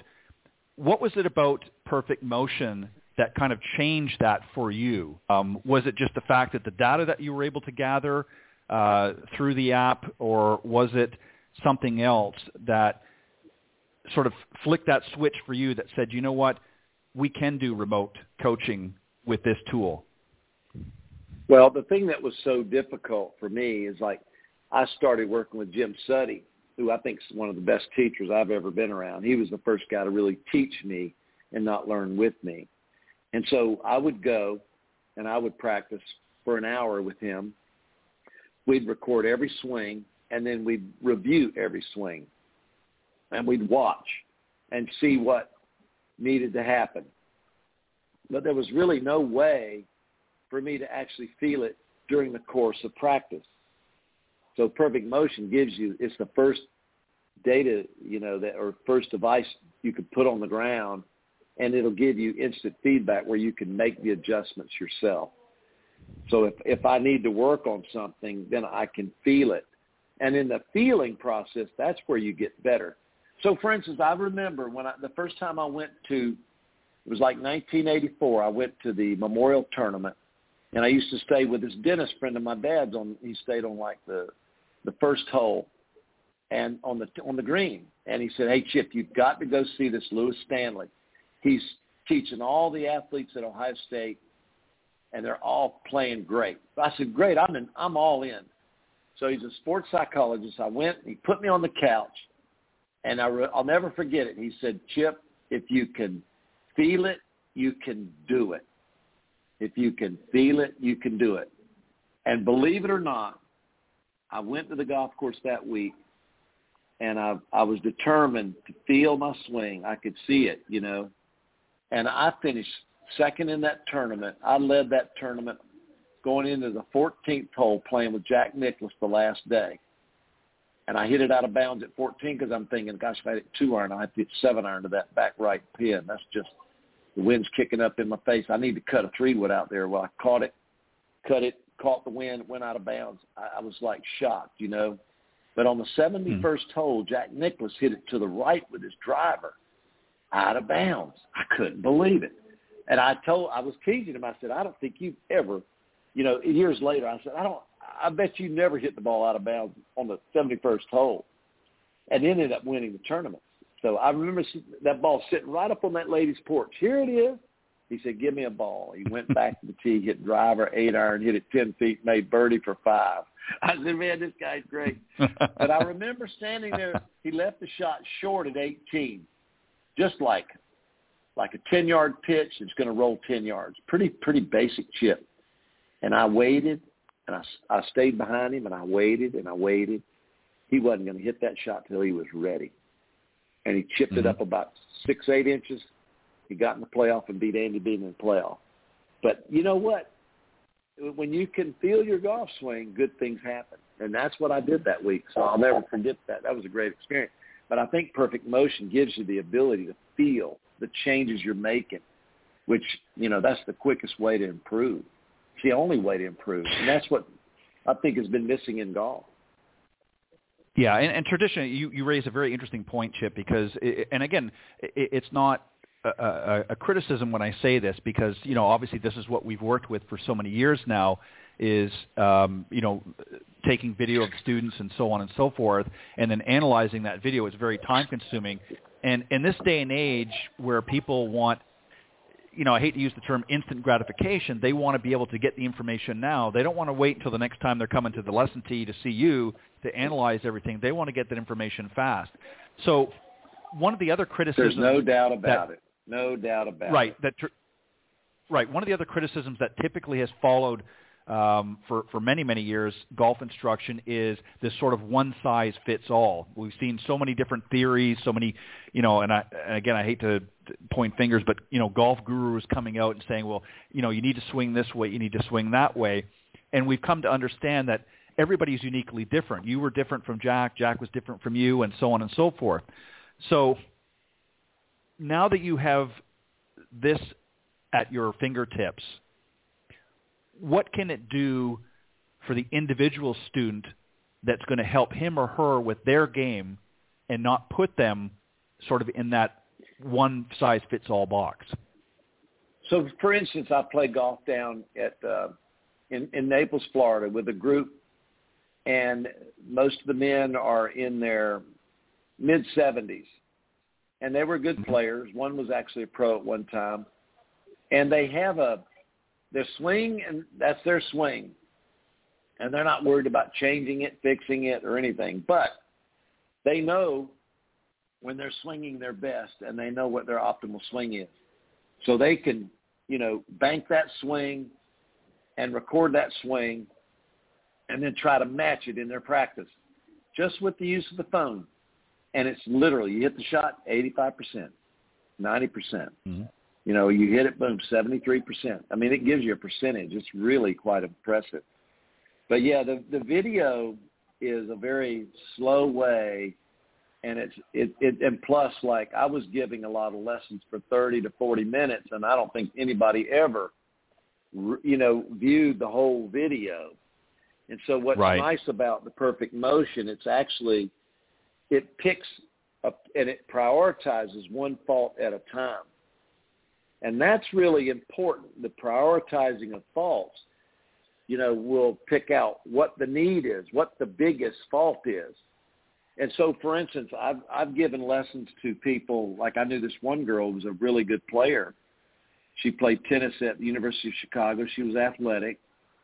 And I could see in her motion map, which means, her address position to the top of her swing and then at impact.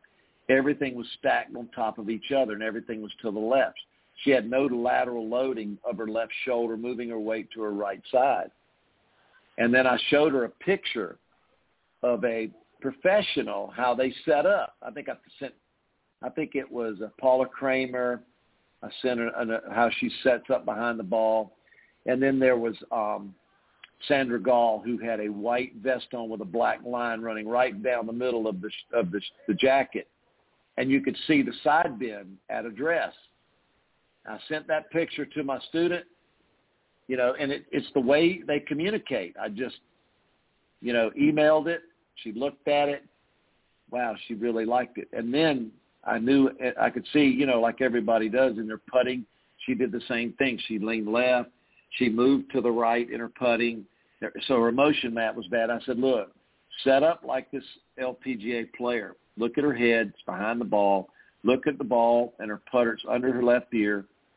So the ball is more forward. And she texted me 2 weeks later. She said, Chip, I didn't realize I'm a visual learner, and I played the best golf of my life. I broke 100 for the first time. I shot 96.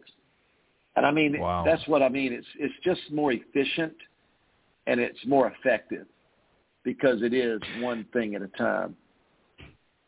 Is it the future of golf instruction, do you think? It'll be a big part of it. And I think the reason is because, we have teachers in Australia. Actually, we have people using it in Australia, but we have teachers in England teaching guys in the U.S. and vice versa. Guy in Raleigh teaching a person in London, and they teach people in Chicago. I'm teaching people, right now from New York, and I'm in Naples, Florida. So it's a better way to learn, and I do think that we've just been growing the company organically, but now it's ready to take off because with the grooving and the new data that's coming in and the ability of the app, it just keeps improving. So they're game changers for the game of golf and the way we've learned. So, yeah, the video, I think a lot of these companies, they want to buy what PerfectMotion's doing, but it's way too early. And it's really interesting because golfers are traditional people, and even the golf pros, they only can see themselves using video.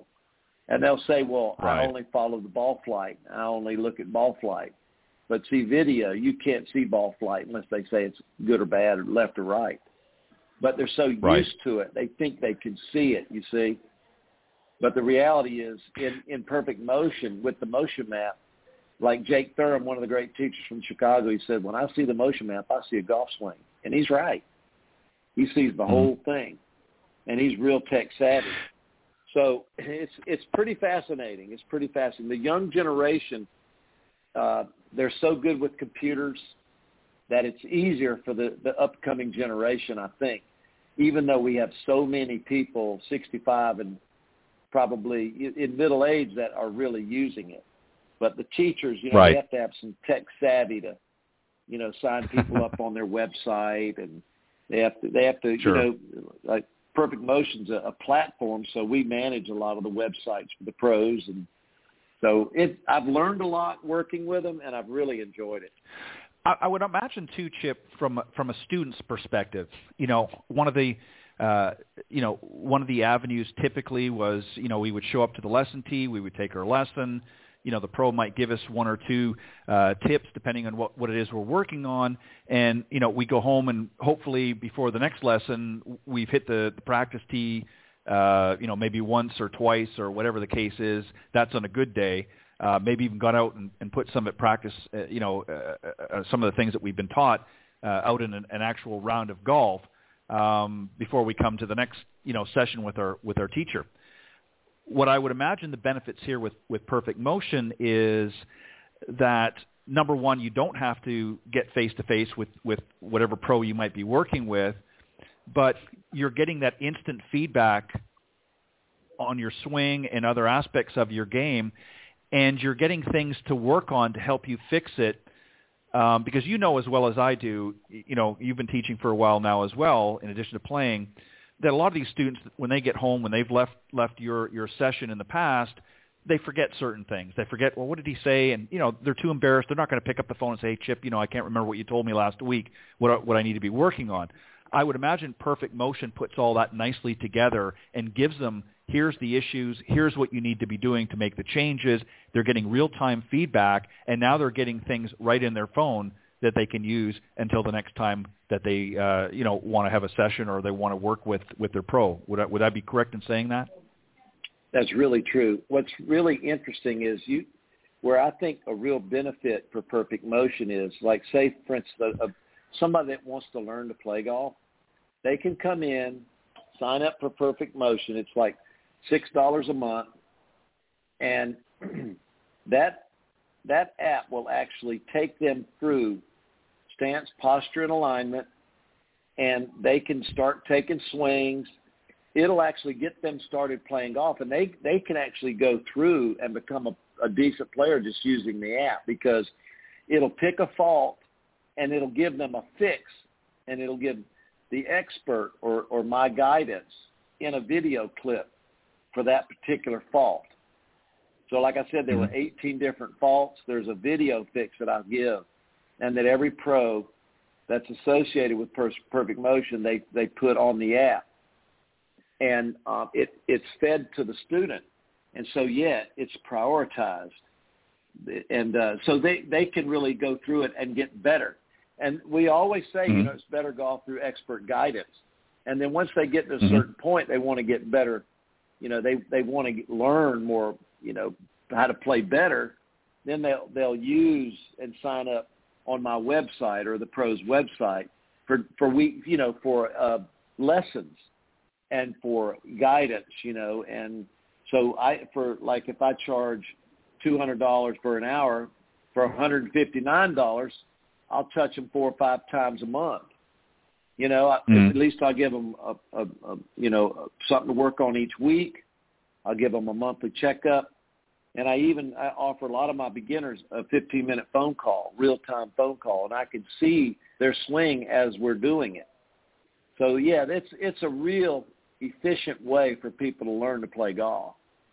So, and I think the nice thing about the grooving, it actually challenges you to get better. So that's always fun. Well, gosh, I think I can do better than that. I'm gonna see if I can do better this time. But yeah, it rewards you. It keeps you focused. And I mean, what more can you have? That's the whole thing about golf. And so as a teacher, I can see when my students haven't done anything since the last time I saw them, And one of the great things, I would say the app is so good. Like, for instance, I worked with the state champ in Massachusetts, the club champ at Nishotic, who was a female, the female club champion, and I worked with 5 other juniors, and every one of them could use the metronome that's in the app. They could use the head tilt and the head motion map. Every one of them could use the putting. And what's interesting, everybody thinks that golf is about hitting golf shots, but half the game's putting, and nobody is measuring what we do in putting. And therefore, so for instance, Dr. Farnsworth is the foremost teacher in putting, right? He's a good friend of mine. And he loves people coming to spend time with him. And he teaches in France, Italy, he teaches all over the world. And you know what? If he had a young person coming in, organizing all his lessons, they would have an amazing program going all over the world. And you could teach every aspect of putting through PerfectMotion. You can teach them the psychological aspects. You can see their stroke. You can see when they move during the stroke. But there are a lot of people, that are my age and older that they're not early adopters. This is new technology. So the young putting teachers find it like, wow, this is amazing. This is definitely here to stay. So I find it fascinating, So times are changing, and PerfectMotion is clearly something that you have to be like an early adopter to actually want to look at it. Some of my friends don't even use the computer. It's like, wow, really? Right. How do you do that? I can tell you 3 guys that played the tour that don't even use computers. So, anyways, it's really fascinating, Well, and I think what's interesting too about it, Chip, especially when we look at our current environment with having to stay home this last year for a lot of folks, not being able to, even though the golf courses, many were open and people could go out and play, but time restraints for other reasons, whether they were homeschooling or what have you. What's nice about this particular the PerfectMotion app is they can actually use it at home or at an office if they're in an office, or other than just at the golf course. They can take it certainly to the range if they're working out at the range. So it gives them a lot of flexibility. And again, they're still getting that information. They're still getting, if they choose to have that interaction at some point with the coach such as yourself, they can still do that without actually having to step out of their own home if they don't want to. And again, that's right. Right. Think of how many times, as I was alluding to earlier, we see students that will take a lesson, they'll step back, a couple of weeks later, they'll come back for another lesson, and they have done nothing in between, or they've forgotten what we talked about, and you've now got to re-educate them from the last lesson. So you're spending the first 15, 20 minutes going over the stuff that you went over the last time, whereas they've got it on their fingertips in this app that they're getting real-time information back, feedback that they can access anywhere, doesn't matter where they are in the world, and they're able to work through the different fixes and so forth, again, without actually having to even go back to the golf course if it's not convenient. So time is an issue as well in teaching, and the more efficient we can make it and easier we can make it and more accessible, I think the students have a better time grasping the information we're trying to get across to them and are going to be willing to work at it on their pace and their time. So if they want to improve even more, then they're going to work at it a little bit more. If they're, fine with where they are, then that's one thing. But this has been a big deterrent. A lot of people, I don't want to drive 30 minutes to go to the golf course to take another lesson. This alleviates them from having to do that, right? It does. And think about it. The data, like my student, I'm teaching a person in San Antonio, Texas. He's retired. He's 51 years old. And he said, look, I just want to play good enough to play with my wife and my daughter. I don't want to embarrass myself. Mm-hmm. And so I've been teaching him now since January, and he's getting better. And I've given him drills.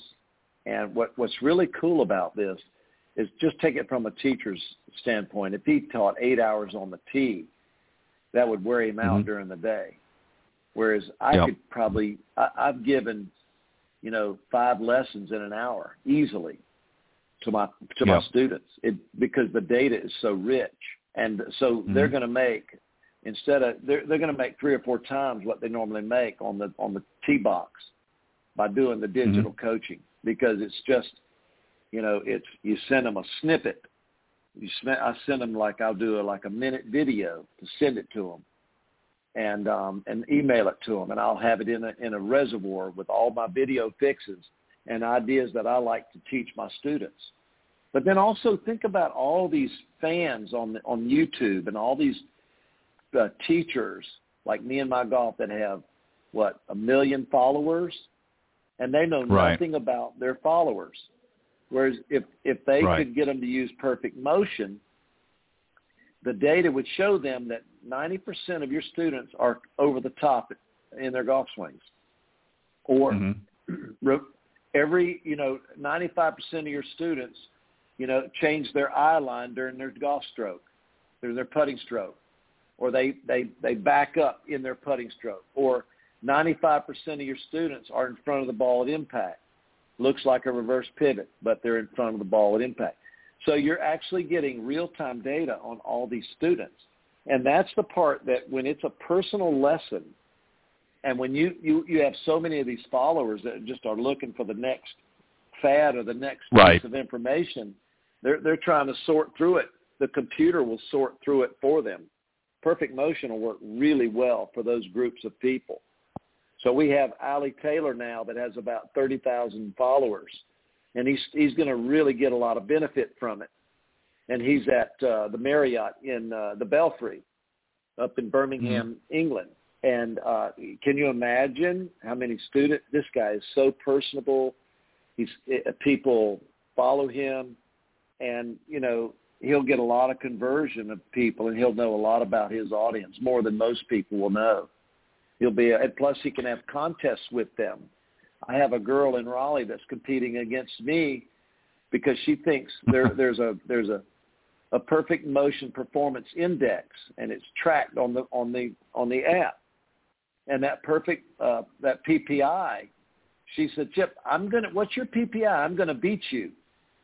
I said, let's go. So, it's nice. So you can have contests on and challenge your students. So this young girl, she loves golf, and she's wanting to beat me. And I think that's one of the great things. It encourages young people and people to be better. So, when you have a singular session like that with a focus and a reward, and you're picking and trying to eliminate your biggest faults, there's nothing better than that, and it's an it automatically graduates you to the next level. You don't have to really do anything. Just take swings, and then see how you can match up and how you're doing. It's really beautiful. So I've enjoyed it a lot. Yeah, it's definitely a great app, and I would strongly encourage the listeners to go to the website perfectmotion.io. And there's lots of great information on there. And you can actually download, I'm assuming you still can, you can actually download the app for free And then for $5.99 or $6, you said, per month, then you can get access to some one-on-one personalized remote coaching as well. So there's a lot of great opportunities there, a lot of great information. And, the nice thing about it, as I said, you don't necessarily have to go to the golf course every time to utilize this app. You can do it whether you're at home, whether you're in the office or somewhere else, and then put it in practice, obviously, when you get out to the golf course. But very, very interesting. Yeah, you get 2 weeks. It's always free, which is really cool, Yep. And then if you want to upgrade, you can get better service out of it. So, but Sure. You get 2 weeks with full capacity. So try it. It's worth looking into. Definitely. Again, go to PerfectMotion.io is the website, and a lot of good information on there. Walk you through the process, and you've got nothing to lose and plenty to gain. Chip, I want to thank you very much for joining me. It's been a pleasure, and I'm going to definitely make arrangements to have you come back on another show. I've enjoyed. There's so many things that I know that you can share with the audience, and maybe what we'll do the next time, if you're up for it, is maybe get one of the students to come on that's been working with PerfectMotion and talk a little bit about their experience, how they found it, and how it's helped them from ground zero, shall we say, to where they are today. Would you be up for that? I would be up for it. You know what would be really even more interesting is if you brought somebody on in your office, and he'll take swings, and I'll get him, and I'll give him a lesson right online as we're talking. How about that? That'd be really cool, wouldn't it? I think we can arrange Who does that. That sounds Nobody like a good option. Does that. Right. I agree. We'd have a good time Chip, doing thank that. you very. I agree. I think that's a plan. I think we'll have to put that in motion. Chip, I want to thank you very much. It's been an honor and a pleasure having you on the show tonight.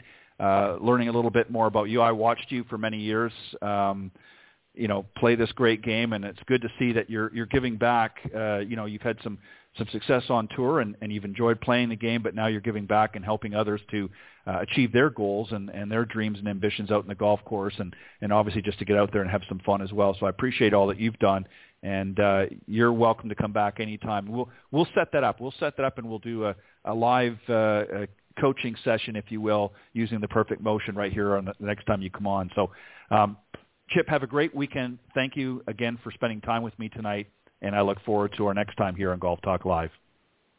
You have a great show, Ted. Thank you so much, and best of luck. Thank you very much. I appreciate it. All right. Take care. Bye now. All right. That was Chip Beck, ambassador for PerfectMotion and former PGA and Champions Tour, player, and just a very nice guy. Enjoyed our discussion tonight. And again, if you go to PerfectMotion.io is the website. You can check it out there. And as I said, you can download the app for free. There is a 14-day trial where you can get access to everything. And then it's just $5.99 a month. And if you really want to improve your game, it doesn't matter what age you are or if you're a beginner, especially with some of you folks out there that are just starting up golf last year, because of the pandemic, and maybe you didn't have a chance to get out there and really work on your game, but you've been bitten by the bug, as we all have. This might be an option for you to consider, especially if your time is limited and you can't always get out to the golf course and meet with a golf professional face-to-face. Here's another way to end round, if you will, and get the job done. All right. I will be back next week with another great panel on the Coach's Corner and another interesting guest to share with you here on Golf Talk Live. Have a great weekend, everybody. God bless, and thank you for joining me tonight on Golf Talk Live. Thanks for joining us. We hope you enjoyed this week's broadcast of Golf Talk Live. We'd like to thank this week's Coach's Corner panel, and a special thank you to tonight's guest. Remember to join Ted every Thursday from 6 to 8 p.m. Central on Golf Talk Live. And be sure to follow Ted on Facebook, Twitter, and Instagram. If you're interested in being a guest on Golf Talk Live, send Ted an email at ted.golftalklive@gmail.com. This has been a production of the iGolf Sports Network.